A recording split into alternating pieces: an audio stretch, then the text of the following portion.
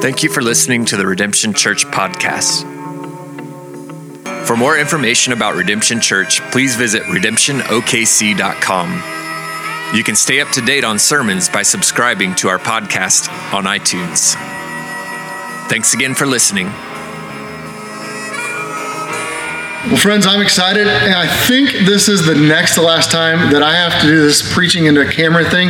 I got this week, we got next week, and then in July, our plan and our hope is that we are going to be together in person, getting to worship together, pray together, and man, I am pumped for that day. Cannot wait to be together again. And there's all kinds of stuff going on in our world, and right now I'm burdened, and so I've got this other part of me that just knows we've got conversations and things that we need to be about, and that our world needs the people of Christ to really lead out in this time. And so there's big things we need to be talking about, need to be doing and praying for as a body. And we're excited to get to do that again in person in July, and just pray that everything continues to move in the right direction, that we're able to get together again then.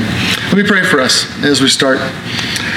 Father, I do pray that you would open doors for us to be able to meet together here in just a couple weeks. Father, I ask that you would stem the tide of this sickness, and that it would go away, that it be eradicated. Father, that you'd work to provide ways of recovery. Father, that you'd protect life, that you would save lives, that you would heal those who are sick. Father, and that you would give us wisdom as we navigate these waters. Father, I pray for just the school and everything that we need to have happen, for those doors to open, for us to meet together in a couple weeks. And Father, thank you that everything seems to be going in the right direction there, and just ask that you continue to watch over that and give us wisdom as we lead in this time. And Father, beyond that, for just the people of our world, Lord, would you just rain down your grace and your mercy on us? Would you make yourself known to us? Would you draw people to yourself? Would you cause people to seek you out, Father, by your Spirit, and allow us to be a bright light shining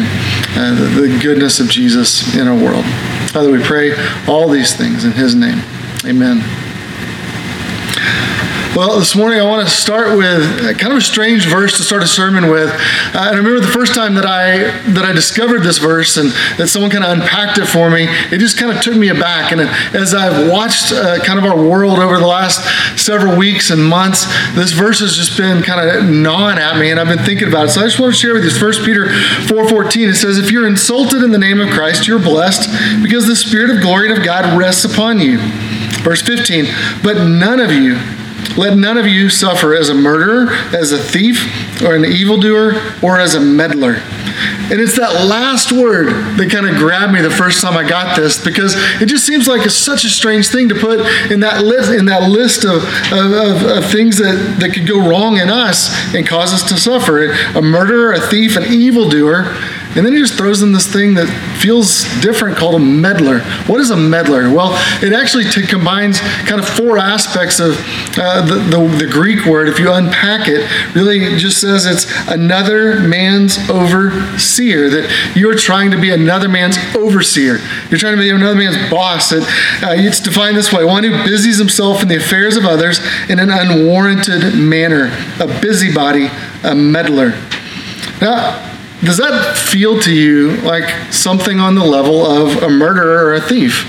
Oftentimes it doesn't, and yet it's something that the scriptures warn us about, that Peter's warning us about, saying, look, you don't want to suffer because of a meddler. When I think of our world right now, and I think of some of the suffering that's going on, I just think so much of it has to do with the fact that, we are trying to be everyone's overseer. We're trying to control and correct everyone around us, and we're launching into these kind of dialogues and diatribes where we're constantly trying to manipulate other people. And at the same time, we have so little peace and joy and strength in our own life from which to operate. And I think that creates a problem. It actually creates suffering in our world, not health. Now, I think there's kind of Jesus talked about this also, and when he was teaching, he says, stop trying to pick the speck out of someone else's eye when you got this giant plank sticking out of your own eye. Don't kind of lose perspective on what it is you ought to be doing. Focus on yourself and your own issues, rather than trying to dig up someone else's. It's like someone trying to strain the gnat out of their soup when their house is burning down. It's like, bro, your focus may be a little bit off here. You may not be noticing all the things you need to notice. And last week we looked at the Samaritan woman at the well, and there's a contrast there because Jesus seemed to meddle a little bit. He seemed to get in her business a little bit. He seemed to kind of poke and prod and ask some questions and kind of get into kind of her heart issues and what was going on in her life. And it raised the question for me that as Jesus engaged her, it worked out for her good, and she was grateful and appreciative. But how is that different than from a meddler? How is it that Jesus engaged her in a way that was different from what Peter's talking about, is this sin of meddling in someone else's business? Well, I think it has to do with really the central idea of love. Jesus has a strength and authority about him that everyone seemed to recognize. He's got this kind of boldness to the way he wasn't soft like Jello. He wasn't afraid to take a stand and speak truth to people. And yet Jesus also had this vulnerable and compassionate side that allowed him to come alongside someone and serve them. But his focus was not on his good, but on their good. And I think that aspect of love is what differentiates between kind of manipulation and ministry, between meddling and actually caring for someone else. And so Jesus was a servant leader who sought the good of others, not by control or manipulation, but by ministry and service. And so today, we're going to look at a famous episode where Jesus taught us what service looks like. And that is in John chapter 13. If you've got your Bibles, please turn there with me. And we're going to look at kind of the standard of a humble servant that Jesus was and the pattern that he displayed for us and calls us into to follow after him. And I'm convinced that if we're going to answer the questions that our world is asking of us, it's going to be because we serve like Jesus and because we love like Jesus. And so let's look at Jesus and see what we can learn. John 13, starting in verse 1. Says, now, before the feast of the Passover, when Jesus knew that his hour had come to depart out of this world to the Father, having loved his own who were in the world, he loved them to the end. And during supper, while the devil had already put it into the heart of Judas Iscariot, Simon's son, to betray him, Jesus, knowing that the Father had given all things into his hands, and that he had come from God and was going back to God, he rose from supper. He laid aside his outer garments, and taking a towel, tied it around his waist. Then he poured water into a basin and began to wash his disciples' feet and to wipe them with a towel that was wrapped around him. He came to Simon Peter, who said, Lord, do you wash my feet? And Jesus answered him, what I am doing you do not understand, but afterwards you will understand. Peter said to him, you shall never wash my feet. And Jesus answered him, if I do not wash you, you have no share or part with me. And Simon Peter said to him, Lord, if not my feet only, but also my hands and my head. And Jesus said to him, the one who is bathed does not need to wash except for his feet, but it is completely clean. And you are clean, but not every one of you. For he knew who was going to betray him. That was why he said, not all of you are clean. So Jesus does this kind of surprising or shocking thing of washing his disciples' feet. In verse 1, it says that he knew that his hour had come and it was time for him to depart out of this world. In this whole section of John, he used that word world 40 times, or probably about 40 times. And really it's to contrast, and he's going to set this up for a little bit later, even in this passage, where he's going to contrast the way that he lives and the way that his disciples are to live from the way that the world lives. And so he sets up this kind of difference between the two. He's saying that there should be a difference in the way the world acts and the way his followers act. There should be a difference in the way that the world lives and the way that his followers live, the way that the world treats others and the way that his followers treat others. There should be something distinctly different about them. And so then he says, having loved his own who were in the world, he loved them to the end. Now, Jesus knows he's coming to the end of his life. He's about to go to the cross. And so he's going to lay down his life for them. But it says that he, having loved the ones who were in the world, meaning he wasn't abandoning them. He was going to save them, but he was going to leave them in the world. And they were left there to be his representatives. And so they were the ones who were to take who he was and display it and demonstrate the kind of service and the kind of love and the kind of teaching and the kind of life of Jesus to the world once Jesus was gone. Verse 2, it says during supper, and this is a shared meal. And it says something shocking there, and it stops, and John wants you to understand this, because it says, when the devil had already put it into the heart of Judas Iscariot to betray him. John sets this passage up and says Jesus is going to act the servant to these men, even though he knew what Judas was about to do. Judas had entered into kind of a joint venture with Satan. This is a demonic venture that Judas was going to betray Jesus, sell him out for some silver coins, and allow Jesus to be killed. And John wants us to see how shocking Jesus' love was, that Jesus, though he knew what Judas was about to do, Jesus still washed Judas' feet. Let me ask you this. Are there people in this world that it's hard for you to love? Like, are there some people that they grate at you, they grind at you, and you just think, man, I don't know how I could possibly serve that person? Well, I'm just gonna venture a guess and say, I bet you that they have not entered into a pact with Satan to destroy your life. And yet Jesus maintained his godliness and his character to serve even Judas, knowing what it was Judas was about to do. So the next time you don't want to serve someone, maybe you say to yourself, hey, at least it's not Judas. And then you kind of man up and go do the thing you need to do. Verse 3. Jesus was knowing that the Father had given all things into his hand. He had come from God and was going back to God, meaning he knew how the story was going to end. He knew that God the Father had sent him into the world to rescue, and he was about to be returned to the Father. And so he knew the hardship he was about to face. He also knew what was in the other side, that one day he'd be delivered from this. And so then it says he rose from his supper. He got up and he did what needed to get done. He was resolved. That's conviction.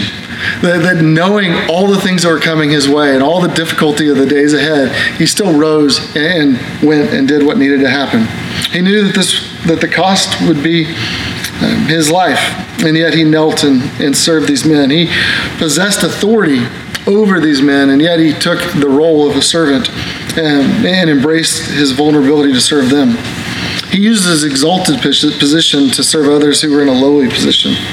Verse 4 and 5, it says that he laid aside his garments and, taking a towel, tied it around his waist, and then poured water in a basin and began to wash the disciples' feet and to wipe them with the very towel that had been wrapped around him.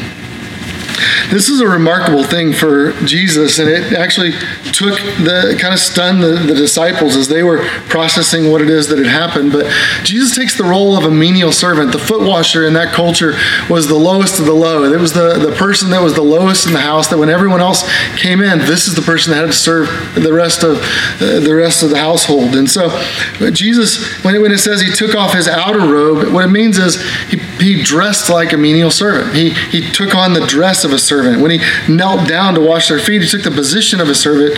And when he used his own cloak to scrub their dirty feet, he fulfilled the task of a servant. And Jesus, who was their teacher, he was their master, he was their Lord, he was their king, he was also their servant. And Jesus wanted them to understand that. And you see how shocking this was from Peter's response in verse 6. Peter just kind of taken back and says, Lord, do you wash even my feet? And Peter's such a unique guy among the disciples. It's like the other disciples were shocked into silence, but Peter's never shocked into silence. Peter's always going to just run full bore into an issue and find out what he needs to do. And so he's taken aback and says to Jesus, you're not going to wash my feet, are you? And Jesus says, well, if I don't, then you can't have any participation, any relationship, any future with me. And so then Peter flips to the other extreme and then says, well, then just wash all of me. Why don't you wash my head, wash my hands, and just keep going, Jesus. Well, and it's kind of a funny scene, and so often you see Peter in that kind of a role. And so then in verses 12 and following, Jesus really wants them to make sure that they understand exactly what it is he was doing. He wanted to make sure that they knew how to apply this object lesson that he had shown them. So in verse 12 it says, when Jesus had washed their feet and put on his outer garments and resumed his place, he said to them, do you understand what I have done for you? You call me teacher and Lord, and you are right, for so I am. And if I am your Lord and teacher, and have washed your feet, you also ought to wash one another's feet. For I have given you an example that you should also do just as I have done. Truly, truly, I say to you, a servant is not greater than his master, nor is the messenger greater than the one who sent him. If you know these things, blessed are you if you do them. So Jesus explains what it is he has been doing, and he shows them exactly what he wants them to understand. Jesus' washing their feet would be shocking, what he's about to do by dying and going to a cross is going to be even more shocking. And Jesus is trying to prepare them for what is ahead, and he's trying to lay the course, but he's also trying to instruct them and show them the kind of love that he is their king is going to demonstrate. Now, what Jesus is saying to his disciples is, I've loved you beyond all expectations. Now you go and do the same. You go love in the same way that I've loved. In verse 15, he says, I've given you an example. The word there is really could be, I've given you a pattern. So he says, I've given you the mold in which you are to be formed into. So I've given you the cookie cutter, and you guys need to be pressed with that same shape. So you need to serve as I have served. And he wants them to understand that this is how that they are to live. That when people look at us, they ought to see Jesus. When people looked at his disciples, they should see him as well. There's an amazing story I heard that kind of reminds me of this, about Alexander the Great. And Alexander the Great was leading in battle and leading in war. Had these teenage soldiers that were part of his army, and had one of the young soldiers that came to, or that had been brought back, that had fled from the battle scene and had been afraid, and they dumped him at the feet of Alexander the Great and just said, hey, here's the one who ran away. And Alexander the Great said, young man, what is your name? And the man said, Alexander. He was named after his emperor, Alexander. And he said, son, what is your name? And he said, Alexander, my king. He said, son, what is your name? He said, Alexander, my lord. And he's desperate at this point. And Alexander looked him in the eye and said, son, either change your behavior or change your name. Meaning, if you're going to bear my name and you're going to serve in my army, then you need to be a soldier like I'm a soldier. You need to fight like I fight. And Jesus is doing something very similar to that with these disciples. He said, look, if I am your Lord and Master and I served you, then you ought to serve one another. And so you're not greater than your master. You're not greater than the Lord. So therefore, you ought to be a servant as I am a servant. Friends, if Jesus came to us and spoke to us and just said, friends, what is your name? And you said, my name is Christian. I think the same thing applies. If you're going to bear his name, you need to bear his behavior. We need to look like our Lord. Verse 17, there's a little word that shows up again that we've seen several times as we've talked over the last couple weeks, but it's the word if. If you know these things, blessed are you if you do them. He's making a conditional thing. He's saying there's blessing, there's goodness, there's wholeness, there's flourishing that comes if you actually live the way I'm calling you to live. So we need to learn to walk in the way of Jesus, and there's good that always follows from that. In fact, what Jesus is saying is, I served you, now you go serve others. There's a ripple effect to what Jesus wants to happen with his disciples. And as you think about this process of discipleship, the word disciple means learner or follower or pupil. It's someone who comes underneath a master, learns their way of life, and then follows suit and lives in the same way.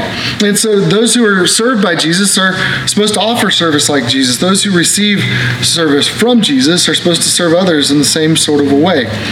Is a phrase we use sometimes in churches we call Christ-likeness, that we are supposed to become more and more like Christ. Philippians 2 tells us that have this mind in ourselves that's ours in Christ Jesus, who, though he was in the very form of God, did not count his equality with God a thing to be grasped or held on to, but he willingly emptied himself, taking the form of a servant, being born in the likeness of men, eventually dying upon a cross, and being obedient all the way through to his Father. It's why, as a church, we oftentimes talk about servant leadership, that our leadership's to be different than the world's leadership, because Jesus has overthrown everything. And you saw the shock of the disciples, because really what Jesus was teaching them was overthrowing everything they understood about position and about power and about privilege and about leadership and about teachers. And it was shocking to them when he got down and knelt and served them and then commanded them to serve also. And Jesus used his exalted position to humbly exalt those around him. And we ought to be the kind of people that look like that. I think about what this looks like in our world, and I think we ought to be the kind of people that have a distinct enough life that people look at us and say things like, I noticed that you don't play around in cancel culture the way everyone else does. I notice you don't blast angry opinions online like everyone else. I notice that you get along with people who aren't like you or don't look like you or maybe don't think exactly like you. I notice that you laugh at yourself more than most people. I notice that you say you're sorry really easily. I notice that you're full of grace and generosity. And they ought to know that we're different from the rest of the world, and they ought to ask us about that. Why is it you seem different? And the answer is, well, I've been loved by Jesus, and I want to love others like Jesus. I want to live like Jesus. I think this has implications for the way we handle all kinds of issues. I think it has implications for the way we discuss race and politics and pandemics and the way we think about business and family. And this is our chance, I think, for us to shine brightly in our day. For the church to rise up and to meet the need of the day is for us to be servants like Jesus was a servant who forego his position in order to serve those who needed him. And for us, whenever that doesn't happen, whenever we don't live differently than the world, what it highlights for us is that the church has a discipleship problem. That we are not training people to live like Jesus and love like Jesus and serve like Jesus. That there's a deficit to our discipleship, and it means that we've got some work to do. Now, as we've talked about in this series, we want to talk about discipleship being a relational process and about the relationships in the church. And really, Jesus' discipleship process was relational. In Mark 3, at the very beginning, kind of at the other end of Jesus' ministry, not at the end we just looked at, but when he first was gathering these disciples, it says that he went up on a mountain, he called to him those whom he desired to be with, and they came to him. And he appointed 12, whom he also named apostles, so that they might be with him and that he might send them out. And so Jesus is gathering these disciples, the same ones that were gathered around the table with him, that he washed their feet. At the very beginning, he gathered them around and said, because he wanted to be with them, he desired them, and he wanted them to connect with him on a relational level, but he was also going to send them out and teach them how to do what he did. And so he called those whom he desired so that they might be with him. Paul said something similar and followed the same sort of mentality about discipleship. In 1 Thessalonians 2:8, he said, so being affectionately desirous of you, we were ready to share with you not only the gospel of God, but also our own selves, because you had become very dear to us. So being affectionately desirous of you, relationship, wanting a relationship with you, we didn't just preach the message of God to you, but we shared with you our very lives. We gave you our hearts. I love the way Eugene Peterson translates this. He says, we loved you dearly, not content just to pass on the message. We wanted also to give you our hearts, and we did. Notice there's an undeniable relational focus both on Jesus and the disciples and the way in which they carried out this thing we call discipleship, or training people to become more like Jesus. It's impossible to do that apart from relational connection and friendship, and it's not transactional, it's relational. I was talking with this guy in my small group several weeks ago after we had finished and everyone had kind of gone, and he called me back and just said, man, what are we doing? And we had just a great conversation about both sides of this. And he was having some tension because he says, man, I feel like we're looking at all the Bible verses, but I feel like we're not really getting into the stuff of our lives. And there's a reality for us that we see lived out in Jesus' life. We see it lived out in Paul and his teaching, the way he discipled, that we need both word and relationship. We need to bring the truth of God, but we need to bring it to bear on the stuff of our lives. And so you need to balance between both of those things in our discipleship process. We can't just throw verses at everything, but we've got to take verses and apply them in the nitty-gritty stuff of our lives. And that's really the picture, I think, that we begin to see as we think about what relationships look like in the Scripture. Did you know that there's almost 60, in the New Testament, almost 60 verses that we call the one another verses. And they all speak to the relationships that we're to have and the way we're to relate to one another within the body of Christ as followers of Jesus. And it would be impossible for us to follow him and to live out any of these calls without a real sense of devoting yourself to caring for actual people in the actual church. And so as we have had to step back and think online, man, I hope it highlights for you the importance of us stepping back into those one another's. And I think even through this season, I mean, you guys have loved well. You've loved one another well. You've cared for those in your groups well and those in this church well. And we've been able to live out a lot of those one another's. But because of some of the distancing, there's other aspects of that, man, I'm still hungry to see those fostered and developed and nurtured even further within the life of our church. So when you think about this in our church. Relationships are key to human transformation. You see that in Jesus, you see it in Paul, you see it throughout the history of the church. And so what does that look like for us as a church? How do we live that out? How do we flesh that out? Well, for us, the primary place where that happens in our groups. And as we think about what group life ought to look like within our church, it's a place where we try to live out these one another's, where we learn how to serve like Jesus served in a way in which he did. And discipleship is not about manufacturing something or controlling something.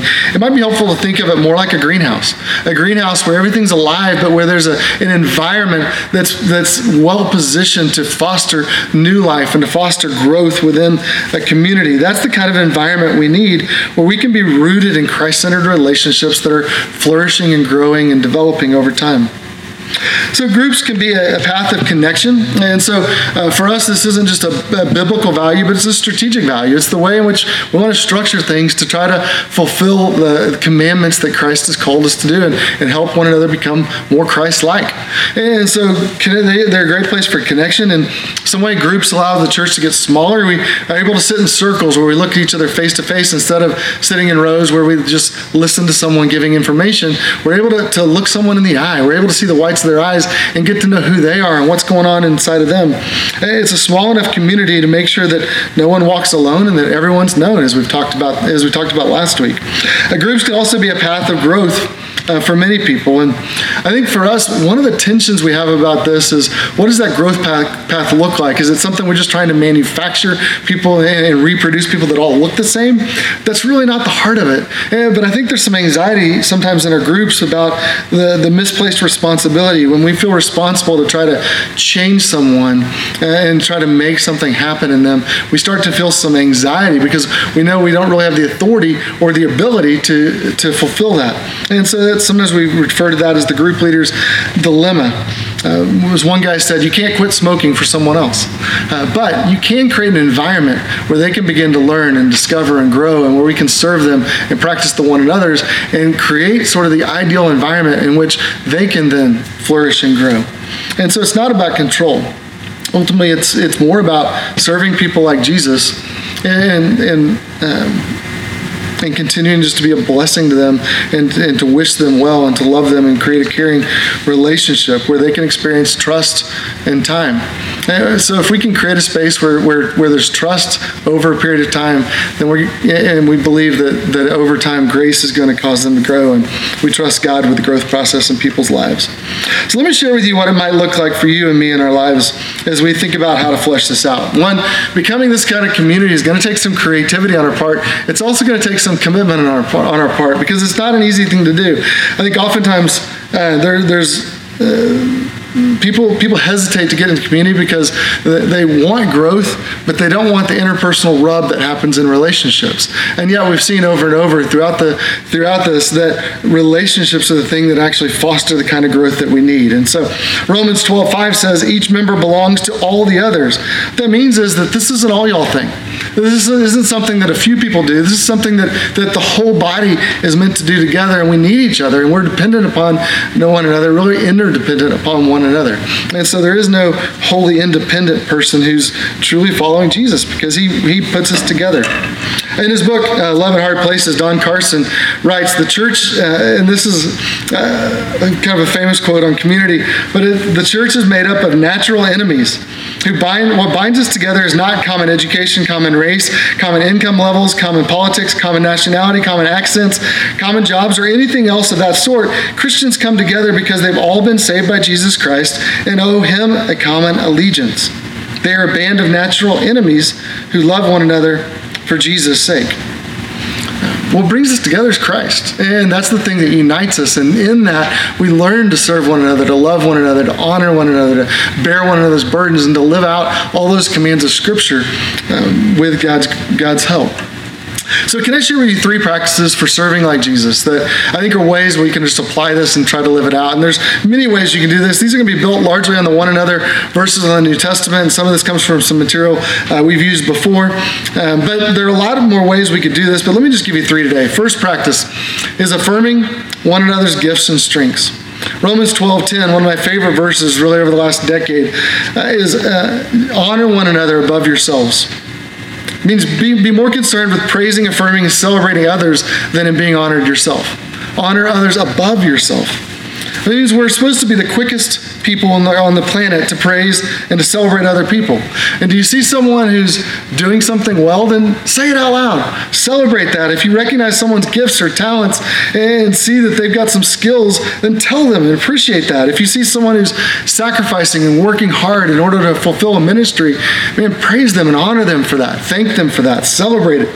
However, James 5:9 says, do not grumble against one another. Now that's the opposite of honoring one another. That's to dishonor someone. And the Bible says something really complicated here. It says, don't grumble. That's the whole message. That's it. Just don't do it. And so that's one we need to apply. We're not to grumble against one another. Romans 12, 3-8 talks about confirming the gifts of one another. We're supposed to practice affirmation of other people's ministry. That when we see other people living out the things they do, we need to affirm that and step into that and honor them for those things. So the first practice, affirming one another's gifts, strengths, and abilities. The second practice that I think is helpful, especially during this time, affirming one another's equal importance in Christ. Romans 15:7 says, accept one another then, just as Christ accepted you. And does someone that you know not measure up to your standards? Welcome to the club. And aren't you glad for grace? None of us has ever measured up to the standard of Christ. And yet there's grace upon grace, grace that abounds for us and towards us. And so what it says is accept one another then just as Christ accepted you. And so if you think of the way in which you want Jesus to receive you, to offer grace to you, turn and act likewise to those that are around you. In the world, people draw distinctions on all kinds of things based on vocation and economics, race, culture, but not in the church. For 1 Corinthians 12:5 says, have equal concern for one another, meaning for the whole body of Christ, we're to have equal concern for all parts, for all people.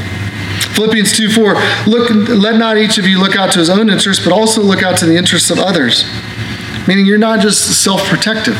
You're not just fearful about your ground and your territory, but you're looking for how you can look out for the interest of others and care for them. 1 Peter 5:5, clothe yourselves with humility towards one another. When you have humility towards someone else, that means you don't walk around thinking, I have the right way and I need to impose that on them. But there's some humility to the way you do, saying, I want to listen, I want to learn, I want to understand who you are, even when I disagree with you. And we should be a place where it's the most likely place people in the world would come to find a humble interaction about the difficult issues we need to talk about. That's what the scriptures, I think, are telling us. Justin Martyr in the 2nd century, I love this quote.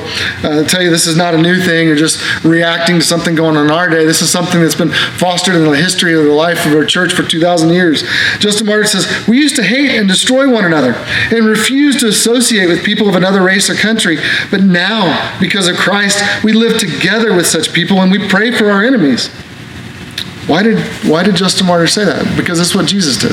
He taught them how to do that, and he wants to teach us the same thing. So the third practice, we've talked about affirming one another's gifts and strengths and abilities, affirming one another's equal importance in Christ. Third is affirming one another through affection.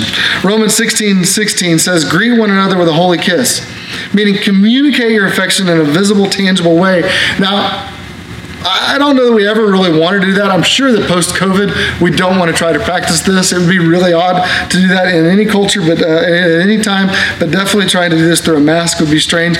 We're not trying to say we need to apply this exactly, but there is a sense in which it was taking a cultural thing of a visible display of affection that you would normally show to someone in that day, and saying that within the body of Christ, we ought to have that same kind of visible affection for one another. James 1:19 says this, another way of affirming one another through affection is be quick to listen and slow to speak. Man, this week, it's been pretty painful. Just as I've seen so many pastors and multiple friends of mine step on landmines in the ways in which they've spoken about different issues and different things, and they've had to try to unpack a lot of the things that or some of the things that they've said. And partially is because of this, that they were quick to speak, but they weren't slow. They weren't quick to listen. And friends, I think we need to take this to heart. This is a time, especially for us, where I think we need to listen really well. And we may need to temper our words. We may need to hold back and just be slow before we want to communicate or press something else. Let's not be those who believe our Bibles only when it speaks about the Trinity, or only when it speaks about the atonement, or only when it speaks about sexuality or family. Let's allow the Bible to speak about everything in our lives, about everything in our world. And let's be slow to speak. Let's lean in and listen well. Let's go so far as to seek out others to whom we might listen to. Where Dietrich Bonhoeffer in Life Together writes this. He says, the first service that one owes to others in the fellowship or in the church consists in listening to them. Just as to love God means listening to his word, so beginning to love others is learning to listen to them. Listening can be greater service than speaking. But there is a kind of listening, an impatient, inattentive listening, that is only waiting for a chance to speak and thus get rid of the other person.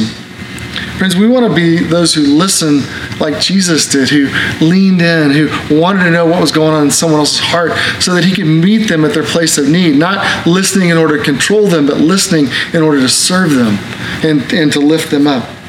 Ephesians 4:32 says, be kind and compassionate to one another. Do you genuinely care for those around you? If you are, you'll ask questions of them. You'll get to know them. You'll inquire about what's going on in their hearts, and you'll care for them and care for their needs. 1 Thessalonians 3:12. Let your love increase and overflow for each other. And isn't that what you want to see in our church?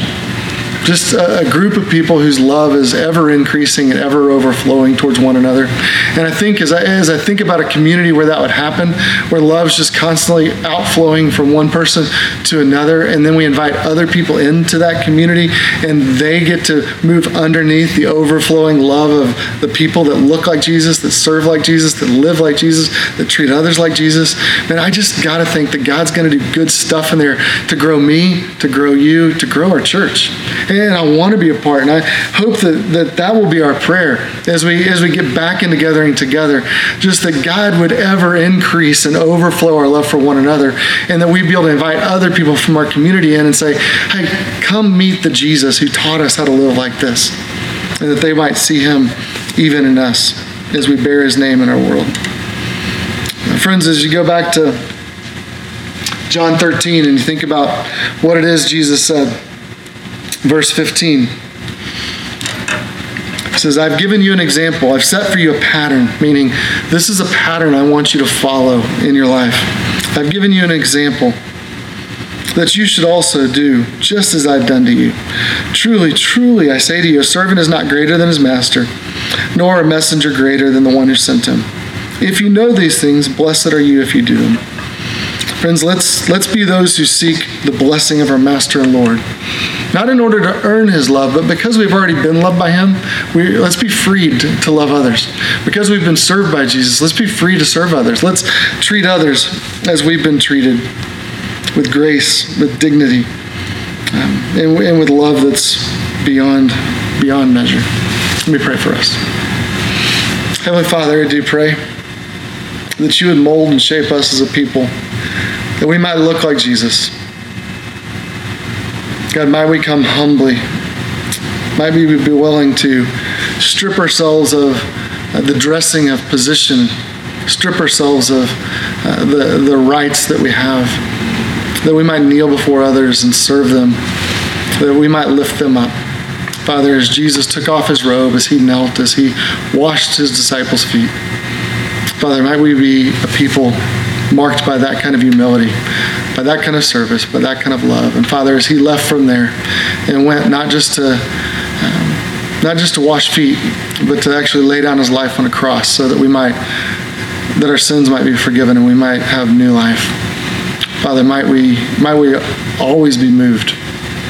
Father, might we never be hard-hearted, callous to his grace, to his mercy, but might that always stir our hearts that we might offer grace and mercy to others.